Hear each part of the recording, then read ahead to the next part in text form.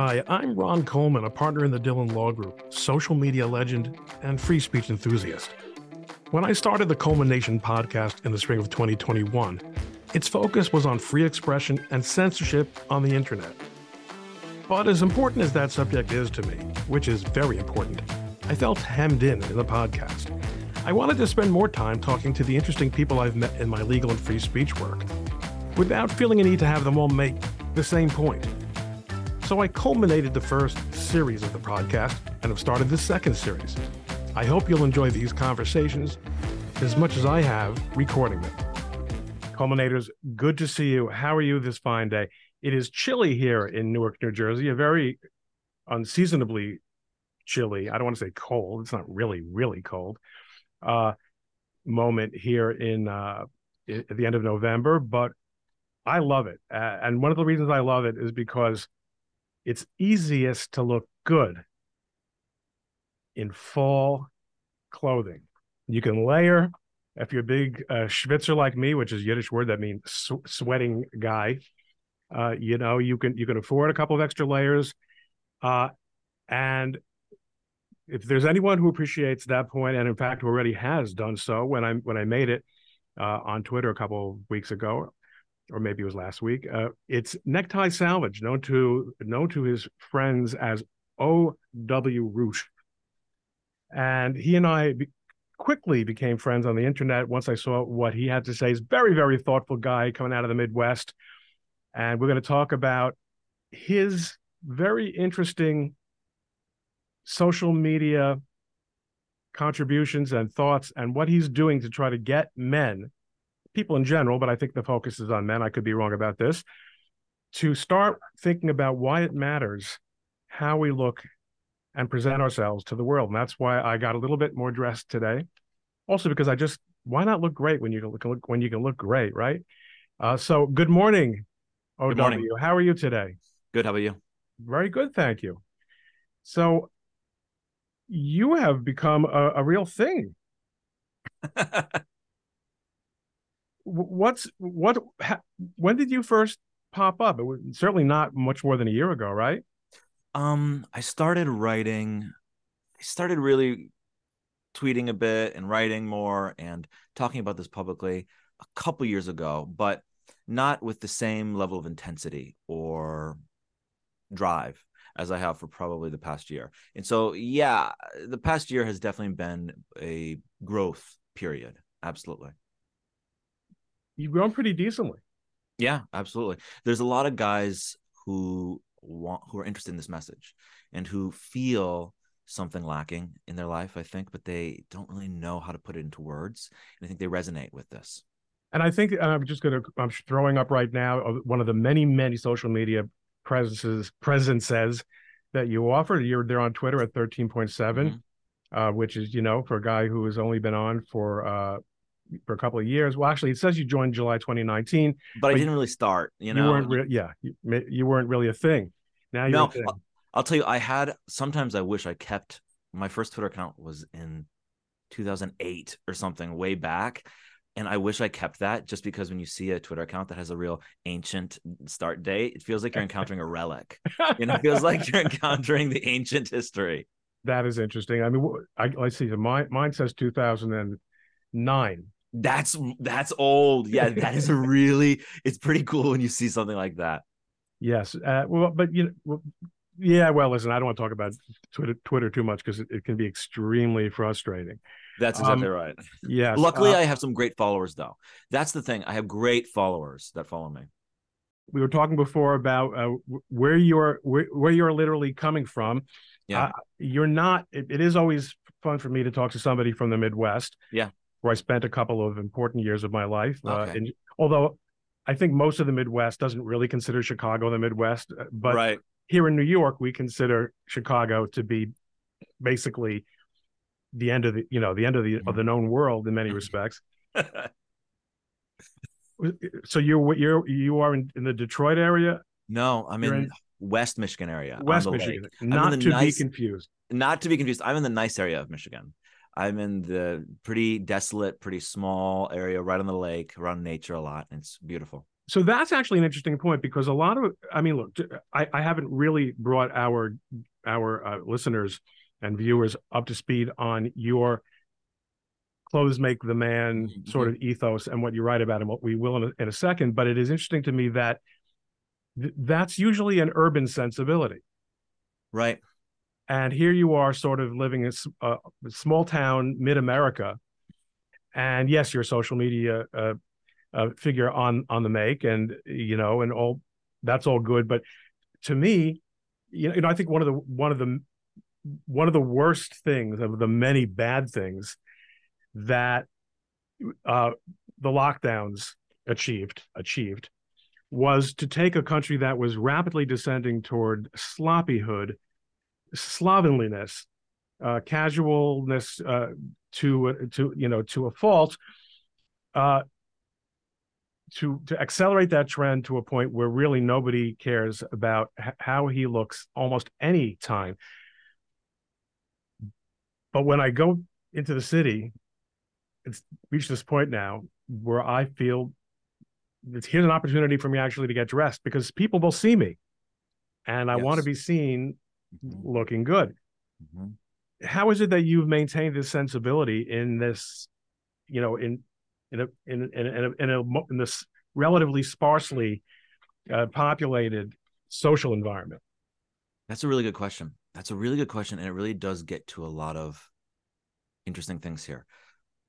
Thinking about just tying all these things together, work from home, how that accelerated the sort of slobification, not seeing people voluntarily opting to dress more decently, thinking about the general degeneration that we've seen in American society in terms of dress. For example, you're right that when you say you go into the city, it gives you a reason to get dressed. And you're right. You says this tends to be more of a city sensibility, a more urban sensibility, because you're around more people. And there's also the cultural aspect of cities and all of this. But if we go back farther, if we go back before the degeneration, this wasn't so strange in smaller areas as well. And especially the style I focus on, which is Ivy prep style. This is a very New England style and not necessarily always big urban, but is actually smaller, in fact. And so that cities are the places in which there might be some remnant of decent dressing is only because it's the last part to be fed to the alligator, only because it's the final thing. And so in a certain sense, like I said, if we go back before the degeneration, this would have been standard, or not standard, but more common in smaller areas as well. And so when I think about this and when I come to my ideas with this, I think about this rather in the idea of how it ought to be rather than how it is, and sort of taking more of an inspiration from a higher sort of time in a certain way. And so I think that, in fact, when we are far in the hinterlands in a way, there is an idea that I think is interesting that about taking our civilization with us in a certain sense. And clothing is a sort of civilization. Clothing is a certain sign of civilization. And I think about people when they did settle, actually move to far flung places, they did bring civilization with them in a sense. And what did that mean? That was their culture. So all this ties together. That's an important point because I think what you're really saying is it's a matter of personal dignity. I mean, on the one hand, I mean, when I used to have this argument, so to speak, with friends who just believe, why would anyone ever even wear a tie anymore? It's so obscure. And I don't. I want to just be comfortable. And a very common retort was that I would make, and that others who saw my point of view would make, was dressing nicely is a sign of respect for other people, not just for yourself. So you're showing that it matters to you how they perceive you, and you're showing respect to them. In other words, if you're going to court, as I do from time to time, or you're going to the White House, you want to look your best. It is an acknowledgement. Now, as a religious Jew myself,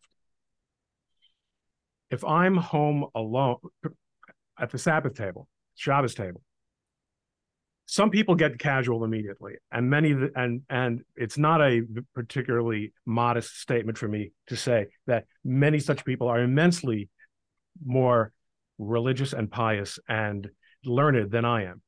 But so one of the things that the Hasidic movement introduced 300 years ago was this idea that even a poor person, even an unlearned person, should dress himself in a splendid way on the Sabbath and ideally in other occasions, because he had that same dignity that even a great scholar and even a great, a tzaddik, even a great righteous person could do. So I feel that, okay, I might not be all that distinguished. I mean, I have sons who are truly distinguished scholars, but I can give honor to the Sabbath and obviously therefore to God by looking at as nice for as long into the meal as I possibly can. Absolutely. There's so much to this. There's so much to this religiously. There's so much to this culturally. There is this, I mean, what is Shabbat? What is the Sabbath? It is this slice of, you say, the world to come, this slice of certain Shemaim in a certain sense that we get it is a return almost to, we are resting, and we are not slaves. We are not beat down, but we do have this sense of dignity there. And there's so much to that, what you're saying. And it's not a surprise that this comes about, this idea you're talking about, as it comes about from the Hasidic movement. It's not a surprise that it comes from that movement. It's not a surprise from that time, that location, that space, the economic reality, everything. It's not a surprise that this idea of dignity, if you can only dress one day a week with a sense of dignity, make it B'Yom HaShabbat. And why do that on the Shabbat? It's because it is the Shabbat, but something that was a real big thing to me that is tied in directly to this was this realization that dressing with a sense of dignity when things are difficult was a feature, not a bug. And there is an inherent thing there. And there is a lot of, with this, people think that this is a materialistic thing. They think it's just dressing with decency, but it's not. You can approach it in so many different ways: the religious aspect, the dignity aspect, the cultural aspect, the civilizational aspect, all of this. And the religious aspect, God is, first of all, God is concerned with what we wear. The Torah talks about it a lot. And so starting in the very first chapter. Yeah, exactly. Hey, you guys those leaves aren't going to cut it. Let me make you something a little bit nicer. Exactly. And think about that. So we move away from Gan Eden, and the Garden of Eden. The Garden of Eden. We move away from the Garden of Eden, and in a certain sense, what do clothes become? They become, because we are different from animals, we are created in God's image, they become almost a sign of civilization in a certain sense. And there's this deep, in Breshit, in creation, in Genesis, there is this deep religious aspect to clothing as civilization in a sense. Yeah, I mean, in fact, now that you mention it, we probably could do an entire episode on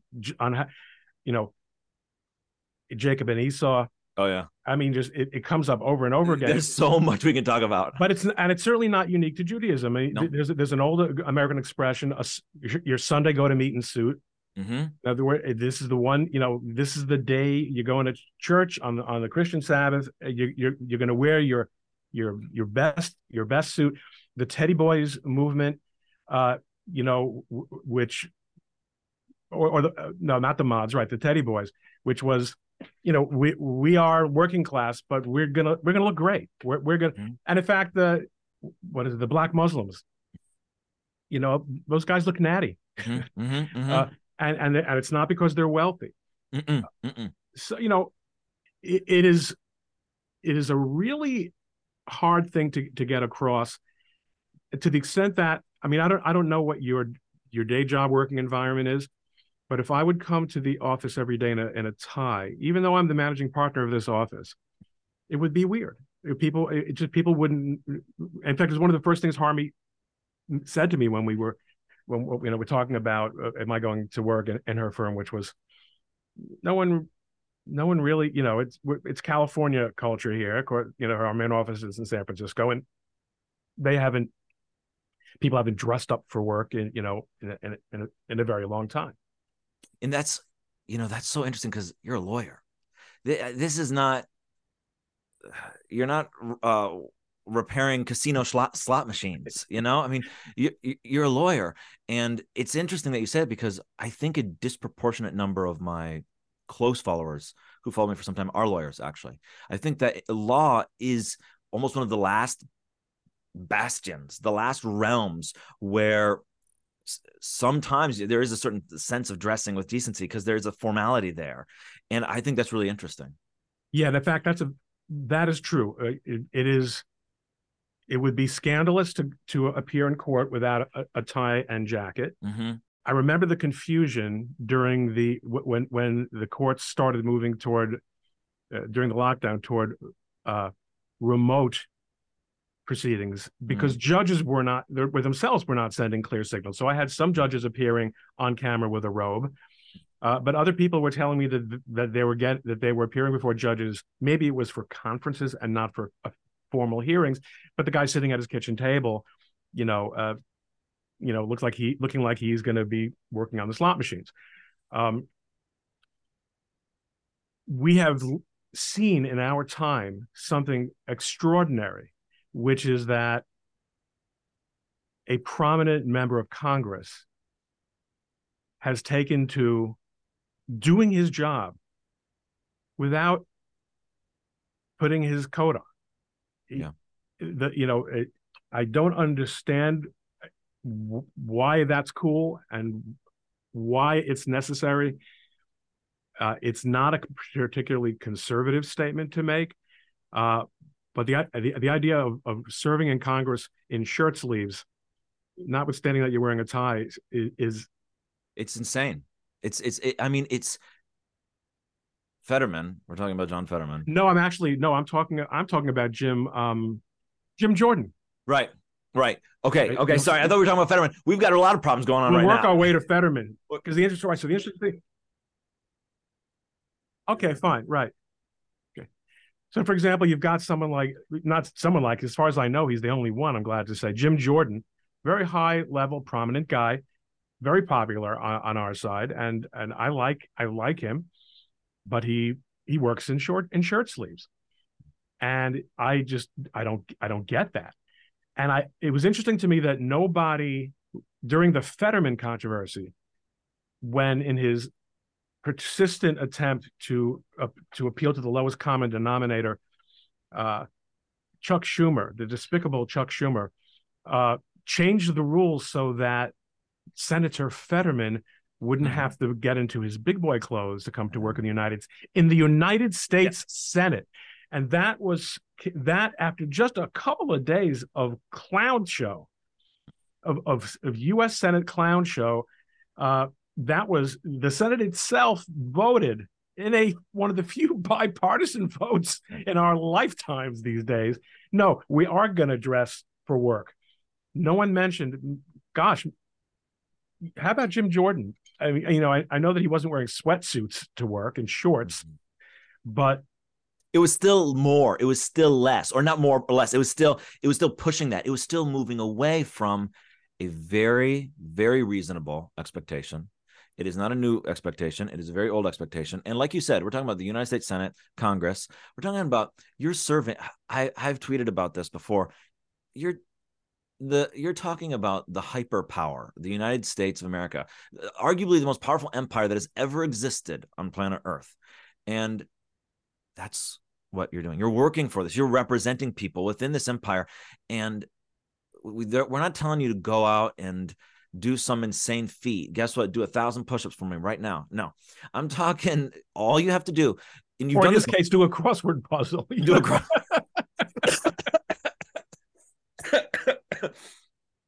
it's one of these things where it is pathetic, because there's so many ways you can look at this. Not only is it not unreasonable, not only are there people who have stricter, honestly, there are people who, if you work at Wendy's, you have a stricter uniform than John Fetterman would wear. Like, seriously, like than what he was wearing, like when he'd go down to his sweatpants, whatever. You have to go on. I don't know if you might know this story. You're certainly not old enough to know it from the time, but you may have heard it by now. Ronald Reagan. The air conditioning was broken in the West Wing. and you know how hot it can get in Washington, and they were sweating. Uh-huh. And the chief of staff at the time, it might have been Reagan, might have been Baker, said, "Mr. President, maybe under the circumstances, it would be appropriate for us to maybe work in shirt sleeves, uh, until the air conditioning's." And Reagan looked at him like he was out of his freaking mind. Right.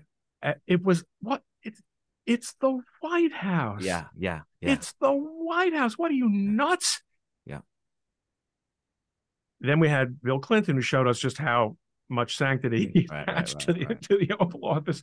But okay, easy for us to take pot shots at this sort of degradation. You There aren't a lot of people. Are there people that others that you follow who have been working in this space for a long time, especially on YouTube? Fashion, men's fashion and men's grooming experts. Is there anyone that you have found to be inspirational or useful, or someone anyone out there that you think is full of it? Oh, so I think a problem for a lot of guys of what you see out there. So first, let me say, you're right. There's a lot of stuff out there. There's a lot of guys that talk about this. And if you're talking about, let's start from the bare minimum, which is just great. If you are taking care, if you're just trying to approach your personal aesthetic with a sense of intention, that's good. You're already there. Let's assume there's a bad path and a good path. Bad path is you don't care and you're sort of destroying the aesthetic. Good path is you are caring. So if you're making some effort, you have an intentional approach, you're trying to look better, you're trying to take care, and you're thinking about this idea, I don't want to look like a slob. That's good. So no matter where you deviate from there, at least you're moving in that direction. In other words, it's a mindset. Yeah, for sure. As soon as you're thinking about that, whoever it is, whether they're talking about it in the most materialistic way ever or whatever, however they're talking about it, they're at least talking about trying to care a little bit. Going up a little bit in terms of what I think is interesting in getting to the point, I think a problem. This is culmination. There's no point. Okay, you just said we go where it takes us.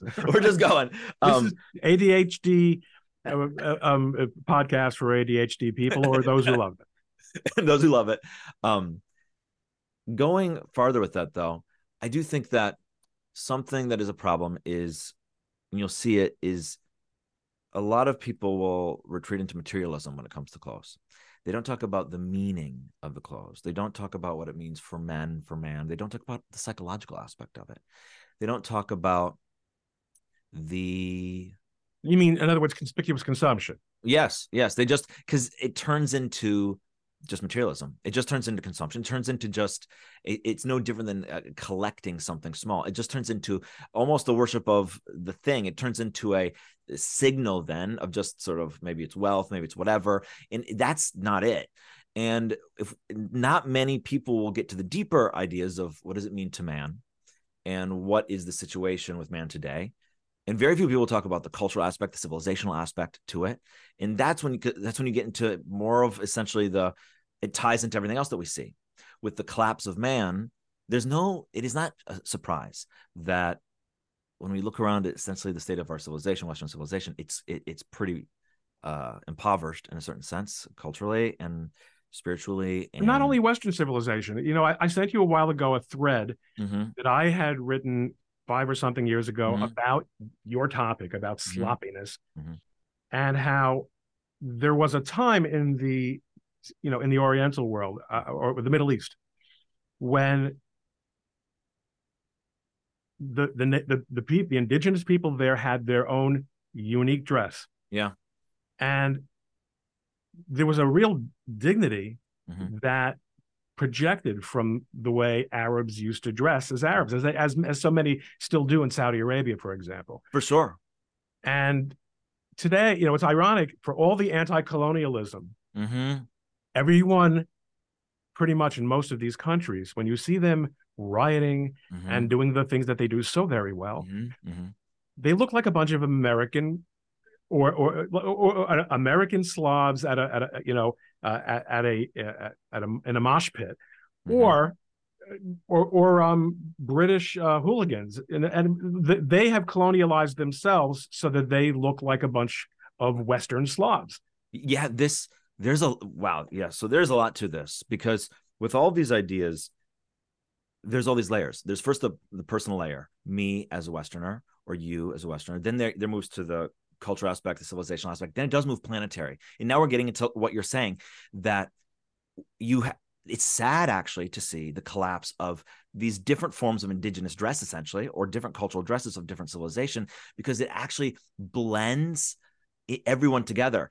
Actually, diversity is great on the planet Earth, and so we're talking about this planetary diversity where like you said, there are different regions where they have a classic form of dress that represents not only their culture and their religion and their ways, but also what was necessary for their climate as well.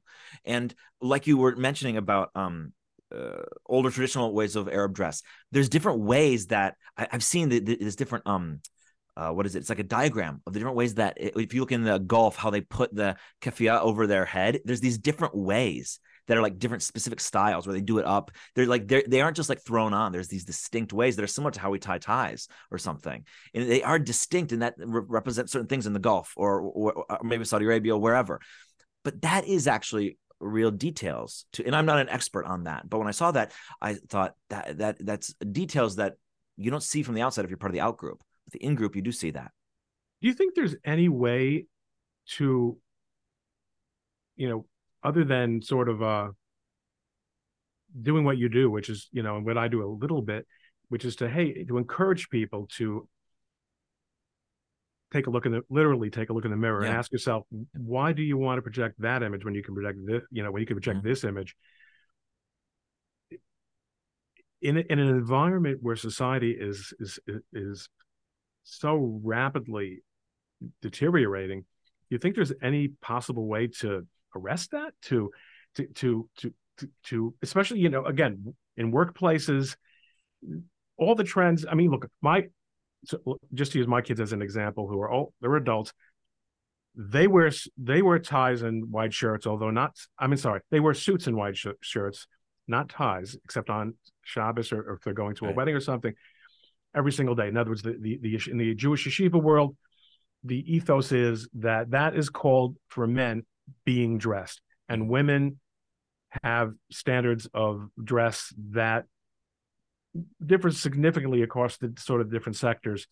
Although interestingly, the best dressed women in the Orthodox world are Hasidic women, and specifically Chabad women. I feel like Chabadnik tend to be quite well dressed.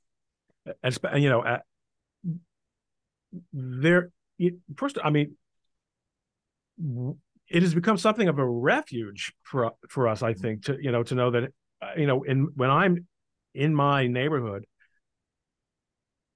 there's a certain hey, we are all making this statement together. This is how we're going to appear, for worship and for communal activities and in front of God. But in the greater culture, are there any trends you think that could possibly get people to hear this message more?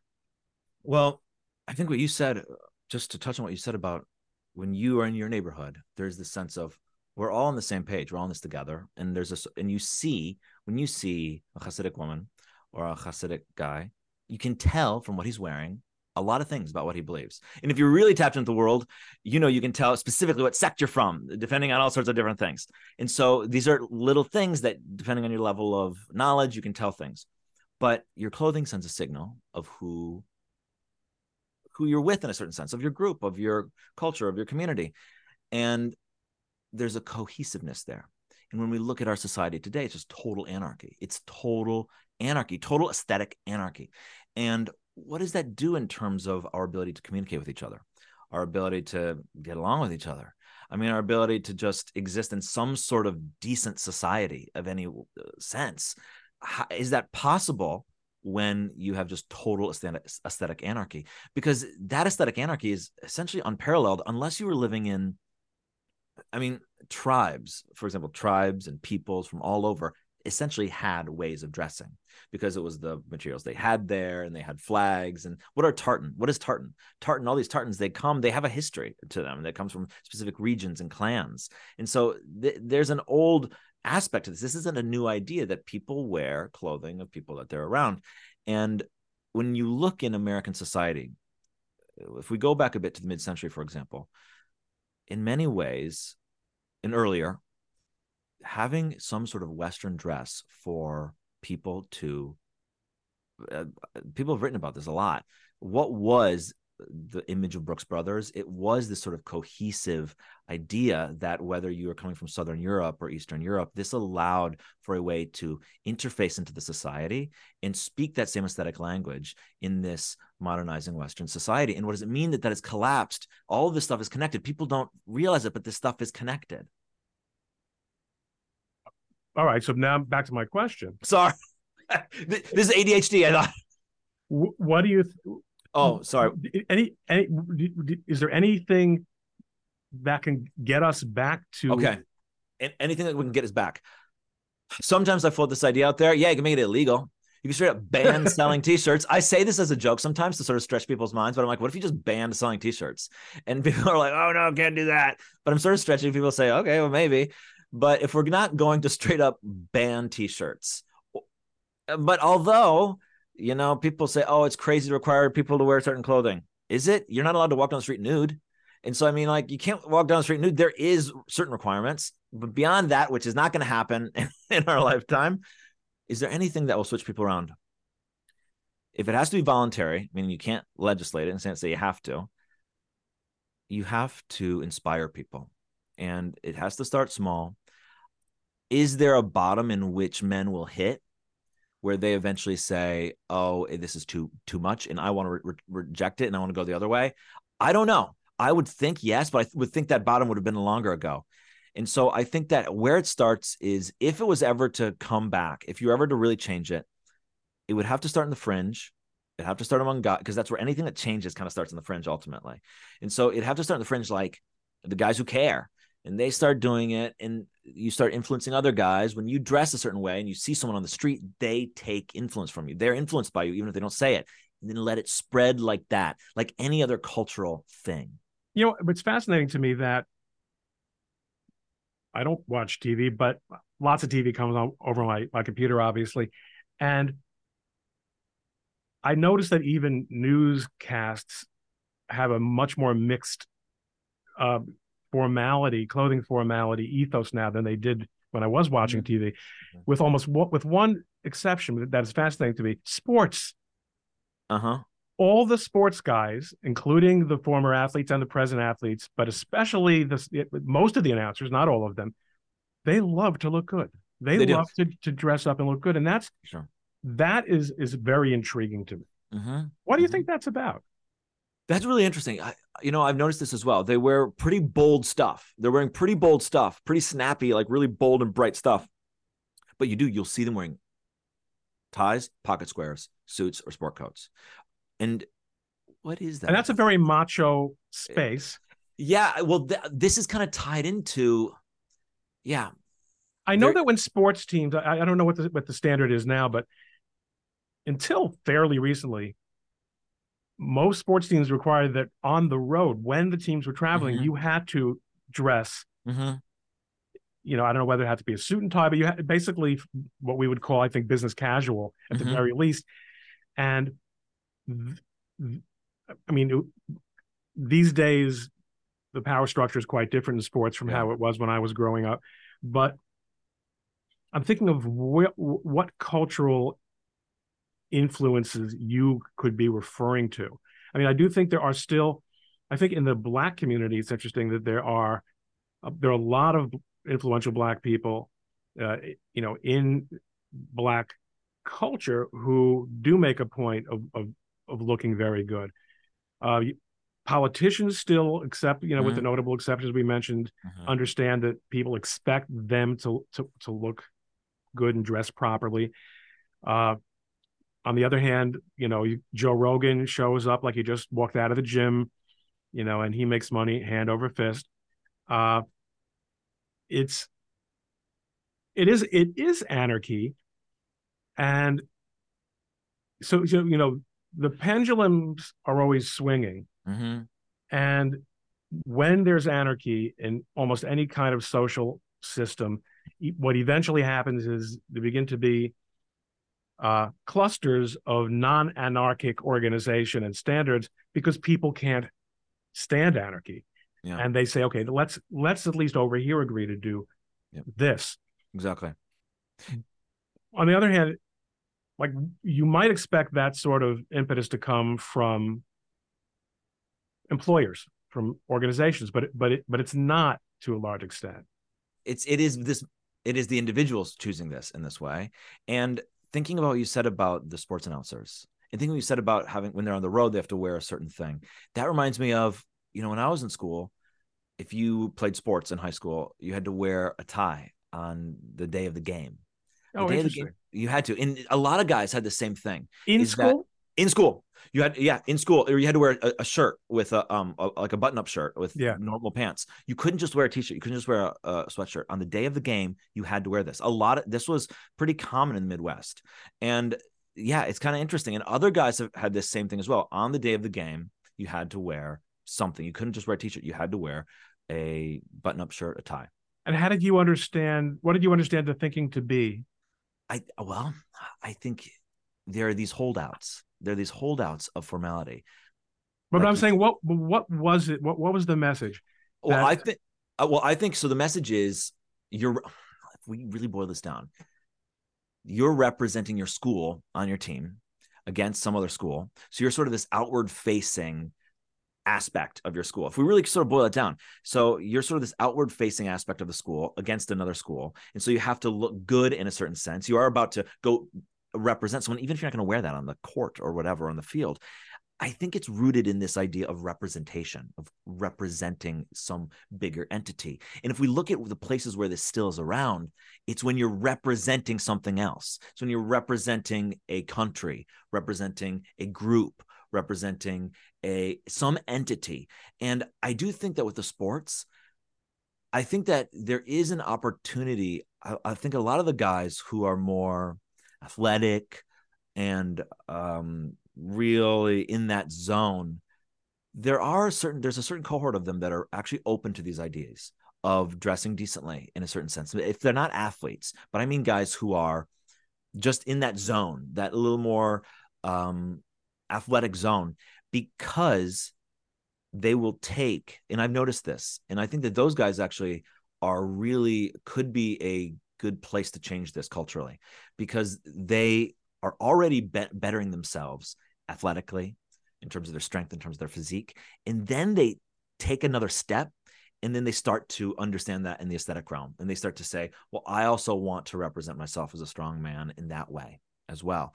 And so they're already on the path toward representing themselves in strength. And I think that there is some interesting place for growth there. it's interesting to me also that when I asked you about other influencers, and Yeah. you, being gracious, decided not to name any names, but you are definitely going down a path that is very different Mm-hmm. from a lot of the men's mindfulness type stuff, Yep. where the only emphasis is on physical fitness That's right. and on a very coarse kind of materialism, as well as this really gross sexual conquest mentality. I mean, both, however, or all of these are reactions to Mm-hmm. obviously the enfeebled state of masculinity in our Mm-hmm. time and place. Yes, that's right. That's exactly right. And you're right. I do go down a different path. As far as I know, I'm the only one that's really in the space I'm talking about, with the intersection of the culture, of the spiritual aspect, of the deeper civilizational aspect to it. But it is adjacent to these other ideas of bettering yourself physically. But it's adjacent to a lot of this, because it is all a rejection of this, like you said, this feeble culture, of this androgynous culture, of man boiled down and women boiled down. I share these photos sometimes of years and years ago.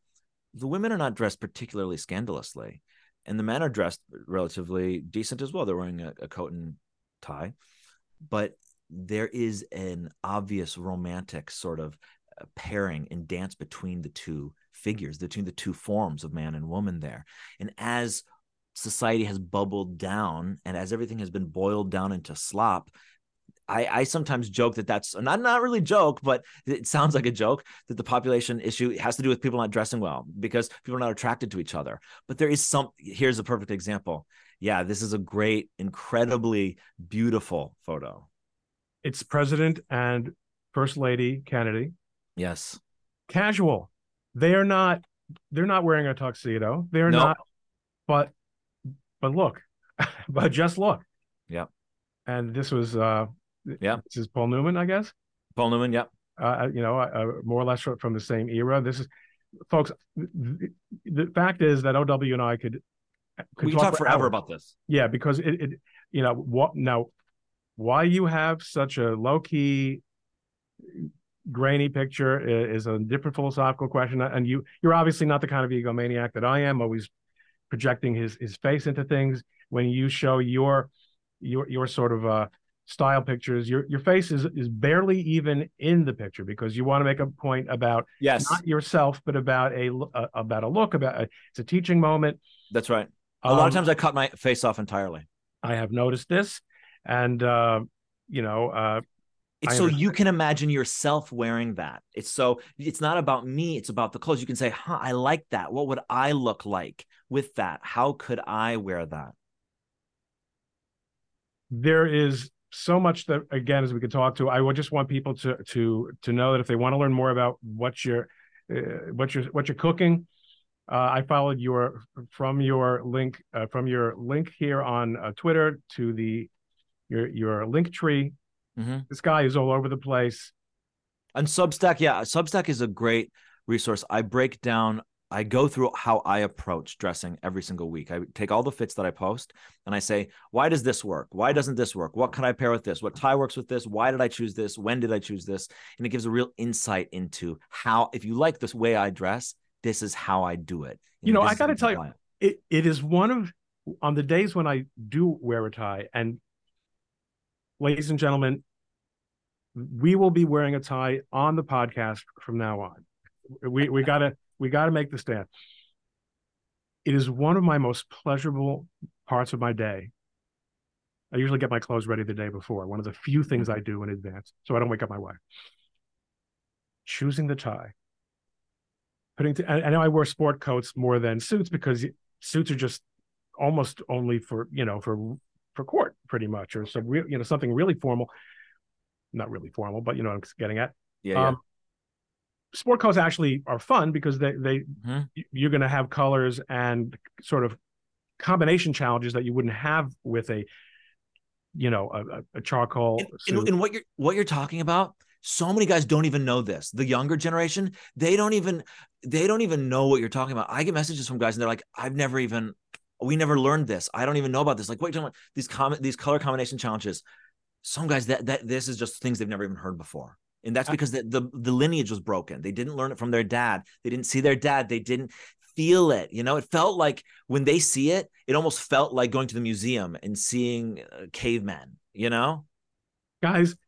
Guys and gals, but gals interested in this for maybe getting their men straight or interested just in the sensibility. Because the other thing about you, OW, is that you tweet a lot of thoughts and observations about society and social life and interior life, all of which are consistent with your dressing message, and which I know are informed by your religious faith he's a worthwhile person to follow. He's going places, and he's going there looking great. You can too. Thank you so much for talking to us today, OW, and thank you. We will be in touch as we always are on a regular basis. Thank you for having me. Hey, thank you for listening to the Coleman Nation podcast. Don't forget to subscribe on Apple Podcasts or your favorite podcast app. If you like the show, please rate it 5 stars and leave a review. For more information, please visit the show's website at coleman-nation.com. That's coleman-nation.com. Or you can visit my blog at likelihoodofconfusion.com. Join us next time on the Coleman Nation podcast and have a great day.